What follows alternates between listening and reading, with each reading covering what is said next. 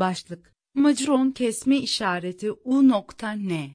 Avrupa Siyasi Topluluğu kurma teklifi ve NATO'nun koruyucu melek rolü yazar. Teoman Ertuğrul Tulun giriş. Fransa Cumhurbaşkanı Emmanuel Macron, Avrupa Parlamentosu'nda 9 Mayıs 2022 tarihinde Avrupa Günü vesilesiyle düzenlenen Avrupa'nın Geleceği Konferansı'nın kapanış töreninde yaptığı konuşmada, Avrupa kıtasının siyasi haritasının yeniden çizilmesine dair bir teklifte bulunmuştur. Fransa Cumhurbaşkanı, hem AB üyelerini hem de üye olmayanları kapsayacak yeni bir Avrupa siyasi topluluğunun kurulmasından söz etmiştir. Macron, konuşmasının başlangıcında, Robert Schuman'ın 9 Mayıs 1950 tarihinde dile getirdiği Avrupa'nın medeniyete sağlayabileceği katkı konusundaki şu ifadelerine göndermede bulunmuştur. Dünya barışı, onu tehdit eden tehlikelere karşı ölçülü ve yapıcı çabalarda bulunmadan korunamaz. Macron, daha sonra söz konusu ifadelerin, geçmişe kıyasla, bugün daha da gerekli olduğunu belirtmiş ve Ukrayna'daki durumun savaşı Avrupa kıtasına geri getirmiş olduğu gerçeğine dikkat çekmiştir. Macron, çok vitesli Avrupa'nın ortaya çıkmasına dair endişelerin varlığından haberdar olduğunu, ancak, bütünleşme düzeyi ve başarma azmi dikkate alındığında, AB'nin, Batı Balkan ülkelerinin üyelik işlemlerine başlamış olduğu gerçeğine karşın, kısa dönemde Avrupa kıtasını şekillendirmenin tek yolu olamayacağını vurgulamıştır. Macron'a göre, ortaya çıkan yeni jeopolitik bağlam çerçevesinde, AB bünyesinde kurulan yakınlık bozulmayacak biçimde Avrupa'nın birliğini ve istikrarını düşünmenin bir yolunun bulunması gerekmektedir. Macron'un söz konusu inancına göre, böylesi bir düşünme şekli AB için tek çözüm yolunun üyelik olduğu anlamına gelmez. Macron, konuşmasında bu görüşlerini ifade etmesini takiben, Avrupa Siyasi Topluluğu önerisini aşağıdaki şekilde açıklamıştır. Cumhurbaşkanı François Mitterrand, 1989 yılında, Sovyetler Birliği'nin çökmekte olduğu dönemde, söz konusu düşüncesini açıklamış ve bir Avrupa Konfederasyonu'nun kurulmasını teklif etmiş, ancak önerisi sonuçsuz kalmıştı. Bu öneri, kesinlikle zamanının ötesine geçen bir niteliğe sahipti. Mitterrand, konfederasyonlar Rusya'yı da dahil etmişti ki, bu da, kendilerini Sovyetler Birliği'nin boyunduruğundan henüz kurtarmış olan devletler için hızlı biçimde kabul edilemez bulunmuştur. Ancak bu öneri günümüzde de geçerli olan şu şekildeki doğru bir soruyu ortaya koymuştur. Avrupa'yı siyasi bir bakış açısıyla ve Avrupa Birliği'nin kapsamından daha geniş bir şekilde nasıl yapılandırabiliriz? O dönem sorulmuş olan bu soruya bugün cevap vermemiz ve burada sizlere tarif edeceğim siyasi Avrupa topluluğunu yaratmak tarihi yükümlülüğümüzdür. Macron, söz konusu yeni Avrupa kuruluşunun, AB'nin ortak temel değerlerini benimseyen demokratik Avrupa uluslarının siyasi ve güvenlik işbirliği, enerji sektöründe işbirliği, ulaşım, yatırımlar, altyapılar, kişilerin serbest dolaşımı için yeni bir alan bulmasına izin vereceğini öne sürmüştür. Önerisinin gelecekte AB'ne katılım konusunda peşin hükümde bulunmayacağını ve AB'den ayrılanlara kapalı olmayacağını belirtmiştir. Macron'un bu önerisi daha sonra, AB'nin temel karar verme mekanizması olan, AB Konseyi'nin 23-24 Haziran 2022 tarihinde Brüksel'de düzenlenmiş olan toplantısında tartışılmıştır. Bu konuda verilmiş olan karar, toplantının kararlar belgesinin ilk maddesinde, aşağıdaki şekilde yer almaktadır. 1. Avrupa Konseyi, AB'nin Avrupa'daki ortaklarıyla ilişkileri konusunda stratejik bir tartışma gerçekleştirmiştir. Bir Avrupa siyasi topluluğu kurma önerisini tartışmıştır. Ne, kim ve nasıl? Amaç, Avrupa kıtasının güvenliğini, istikrarını ve refahını güçlendirmek için ortak çıkar konularını ele almak üzere siyasi diyalog ve işbirliğini teşvik etmek olacaktır. İkinci böyle bir çerçeve, başta genişleme olmak üzere, mevcut AB politikalarının ve araçlarının yerini almayacak ve birliğin karar alma özerkliğine tam olarak saygı duyacaktır. Üçüncü, bu ilk görüş alışverişine dayanarak, Avrupa Konseyi konuya geri dönecektir. Macron'un Avrupa güvenliği konusundaki gösterişli ancak içi boş ve aldatıcı fikirleri ile NATO'ya dair geçmiş küçümseyici söylemleri hatırlanacağı üzere Emmanuel Macron, 5 yıl önce, Sorbonne Üniversitesi'ndeki 26 Eylül 2017 tarihli konuşması sırasında, bilinen abartılı ve kışkırtıcı üslubuyla, temel fikirlerini savunma, sınır güvenliği, dış politika ve çevre bilimi oluşturan, gizemli ve iddialı Avrupa egemenliği kavramı hedefini açıklamıştır. Macron bu kavramı tanıtırken, her zaman yaptığı şekilde, Avrupa'yı AB ile özdeşleştirmiştir.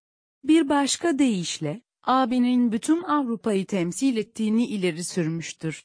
Bu iddiasını öne sürerken yüzyıllık dönem içinde ortaya çıkan egemenlik kavramının geleneksel anlamını bir kenara etmiştir.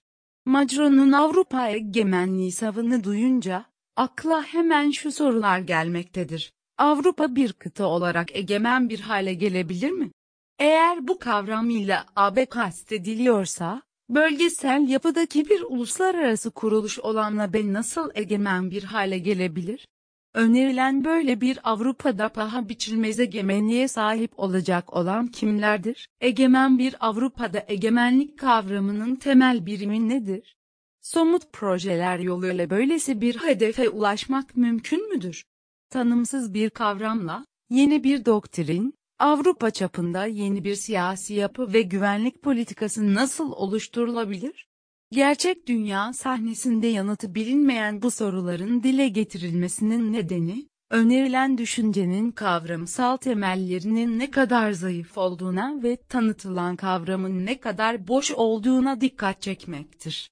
Macron, Sorbonne'daki konuşmasında güvenlik ve savunma konularına değinirken birinci temel husus, herhangi bir siyasi topluluğun temeli güvenliktir açıklamasında bulunmuş ve Avrupa'nın özerk yürütme kabiliyetleri ile ortak stratejik kültüre ihtiyaç duyduğunu belirtmiştir. Varsayımsal bir egemen Avrupa için stratejik özerklik fikrini savunmuştur. Macron, sınırlı bir ölçekte ve özenle seçilmiş cümlelerle olsa dahi, egemen Avrupa kavramına dair fikirlerini yukarıda söz edilen 2 Mayıs 2022 tarihli Avrupa Parlamentosu konuşması sırasında da tekrarlamış ve Fransa, daha güçlü ve daha egemen bir Avrupa inşa etmek için, hepinizle birlikte çalışmak üzere bana başka bir görev süresi emanet ederek bir kez daha açık ve kararlı bir şekilde Avrupa'yı seçmiştir ifadelerini kullanmıştır. Macron, son açıklamalarının satır aralarında egemen, birleşik, demokratik ve hırslı bir Avrupa'dan da söz etmiştir. Bu bağlamda, Macron, güvenliği birinci temel husus, herhangi bir siyasi topluluğun temeli olarak nitelendirdiği cihetle, adı geçenin Avrupa güvenliğinin koruyucu meleği olan NATO konusunda geçmişte yaptığı uygunsuz beyanlarını hatırlamakta yarar vardır. 2022-3 sayılı Avim analizimizde belirttiğimiz üzere, Emmanuel Macron, Kasım 2019 tarihinde, kibirli bir şekilde NATO'nun beyin ölümünün gerçekleşmiş olduğunu ve Avrupa'nın uçurumun kenarında durduğunu öne sürmüştür. Ayrıca, NATO'nun geleceğini iddialı bir şekilde sorgulamış ve Avrupa askeri gücü oluşturma hayalini dile getirmiştir. Alıntı yaptığımız analizimizde, Ukrayna'daki savaşa değindikten sonra, uzun zamandır NATO'ya kuşkulu yaklaşan AB üyeleri İsveç ve Finlandiya'nın NATO üyeliğine başvuru hazırlıklarının basın haberlerine yansımasından söz etmiştik. Bu gelişmeyle bağlantılı olarak, Macron'un NATO'nun beyin ölümünün gerçekleştiği yönündeki kehanetinin 2 yıl içinde yanlış olduğunun ortaya çıktığını vurgulamıştık. NATO'nun yakın tarihli açıklamasına göre, Finlandiya ve İsveç, 28-30 Haziran 2022 tarihinde Madrid'de düzenlenen zirvede NATO liderlerinin anlaştıkları üzere, 4 Temmuz 2022 tarihinde Brüksel'deki NATO karargahında katılım müzakerelerini tamamlamıştır. Her iki ülkeden NATO üyeliğinin siyasi, yasal ve askeri yükümlülüklerini ve taahhütlerini yerine getirme istekliliğini ve kabiliyetini resmen teyit etmiştir. NATO'nun bir diğer açıklamasına göre, NATO Büyükelçileri 5 Temmuz 2022 tarihinde NATO karargahında Finlandiya ve İsveç için katılım protokollerini imzalayarak onay sürecinin başlangıcına işaret etmişler ve bu bağlamda protokollerde Türkiye, Finlandiya ve İsveç arasında üçlü mutabakat anlaşması imzalanmasının ardından, müttefik liderler Finlandiya ve İsveç'i NATO'ya katılmaya davet etmeyi kabul ettiler vurgusunu yapmışlardır. Bu çerçevede, AVİM analizi 2022 6'da da açıklandığı üzere, Avrupa Birliği üye devletlerinin 21 Mart 2022 tarihinde Avrupa Konseyi'nde, AB'yi güvenlik ve savunmada daha yetenekli bir aktör haline getirmek için, aceleyle güvenlik ve savunma için stratejik pusula belgesini onayladıklarını da belirtmekte yarar bulunmaktadır. Belge, 2030 yılına kadar AB güvenlik ve savunma politikasını güçlendirmek üzere, önümüzdeki 5-10 yıl için somut öneriler ve zaman çizelgeleri sağlayan bir eylem kılavuzu olarak tanımlanmıştır. Belgenin ayrıntılarını incelerken, pusula belgesinin ve bu süreçte AB kurumları tarafından geliştirilen bazı hazırlık belgelerinin, ne yazık ki, 1963 yılından bu yana AB'nin ortak ülkesi, 2005 yılından bir üyelik adayı ve 1952 yılından bu yana NATO üyesi olan Türkiye'yi bir hasım ülke olarak mütalaa ettiklerine dikkat çekmiştik. İronik bir biçimde, AB üyesi ülkeler İsveç ve Finlandiya, AB'nin çeşitli AB belgelerinde sıklıkla hasım olarak nitelendirdiği Türkiye'nin son dakikada verdiği onayıyla NATO'ya katılım sürecine kabul edilmişlerdir. Güvenliğin boş sözlerle değil, askeri nitelikte sert güçle sağlandığı bu günlerde, bu örneğin ortaya koyduğu gerçekleri, Avrupa güvenliğinin geleceği açısından, AB ülkelerinin dikkatli değerlendirmelerinin yararlı olacağına inanıyoruz. Zira güvenlik, Macron'un yapmakta olduğu gibi boş sözlerle ve kendini öven açıklamalarla değil, gerçek askeri güçle sağlanmaktadır. Ukrayna'daki savaşın AB'de bu gücün olmadığını açıkça gösterdiği açıktır. AB'nin yakın gelecekte böyle bir askeri güce sahip olma olasılığının son derece düşük göründüğünün de altı çizilmelidir. Macron'un Avrupa Siyasi Topluluğu önerisi, AB üyeliği için çalışan ülkeleri kandırmak için bir araç kanaatimize göre, Macron'un NASET'e önerisi sadece kötü bir biçimde tanımlanmış değil, bundan daha da kötüsü, kötü niyetlidir. Bu son derece muğlak öneri, Balkan ülkeleri Arnavutluk, Bosna Hersek, Kosova, Karadağ, Kuzey Makedonya ve Sırbistan'ın AB üyelik süreçlerini süresiz olarak belirsizlik içinde tutmak için hesaplanmış bir hamle gibi görünmektedir.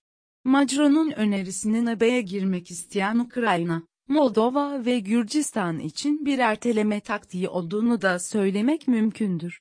Bu noktada bu önerinin bütünüyle bir aldatmaca olup olmadığını anlamak için şu soruların net bir şekilde yanıtlanmasını beklemek gerektiğine inanıyoruz. Avrupa'da Avrupa Güvenlik ve İşbirliği Teşkilatı gibi örgütler ve tüm bu ülkeleri kapsayan kıtasal ölçekteki Avrupa Konseyi varken, amacı belirsiz bir yapı için neden çaba sarf etmek gerekiyor?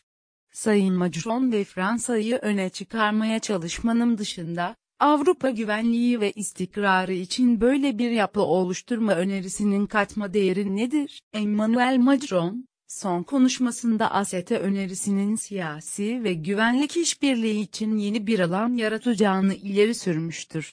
Avrupa'da güvenliğin 2. Dünya Savaşı'ndan bu yana ilk kez kökten değiştiği, Avrupa'nın ortasında bir sıcak savaşın yaşandığı, İsveç ve Finlandiya gibi AB ülkelerinin güvenliklerini sağlamak için NATO'ya sığındığı bir ortamda, belirsiz bir ASET platformunda güvenlik konusunda işbirliği yapmak mümkün müdür? Böyle bir düşünce gerçekçi midir? Sonuç Emmanuel Macron, Avrupa kıtası için uzun süredir gösterişli ama içi boş fikirleri öne sürmektedir. Çeşitli Avrupa ülkelerinin AB üyelik beklentilerini bir araç olarak kullanarak, kendisini ve Fransa'yı ön plana çıkarmaya çalışmaktadır. Sorbonne Üniversitesi'nde yaptığı konuşmayla başlayan sürecin sonunda yaptığı Avrupa Siyasi Topluluğu önerisi bu tutumun son örneğidir. Macron'un son konuşmasında da belirttiği üzere, Mitterrand'ın 1989 yılında Berlin Duvarı'nın yıkılmasından sonra bir Avrupa Konfederasyonu kurma önerisi hiç dikkat çekmemiş ve tarihin derinliklerinde kaybolmuştur. Macron'un, Ukrayna'da devam eden savaşın Avrupa'da güvenlik ve istikrarı kökten sarstığı uygunsuz bir zamanda, Fransa hükümetlerinin Avrupa için görkemli, görünüşte soyut fikirler önerme alışkanlığını sürdürdüğünü söylemek mümkündür. Bu öneri büyük ihtimalle, bazılarının büyük zarar gördüğü ve hayati sıkıntılar yaşadığı bir dönemde, Fransa'nın kendi ehemmiyetsiz çıkarlarının peşinde olduğu şeklinde yorumlanacaktır.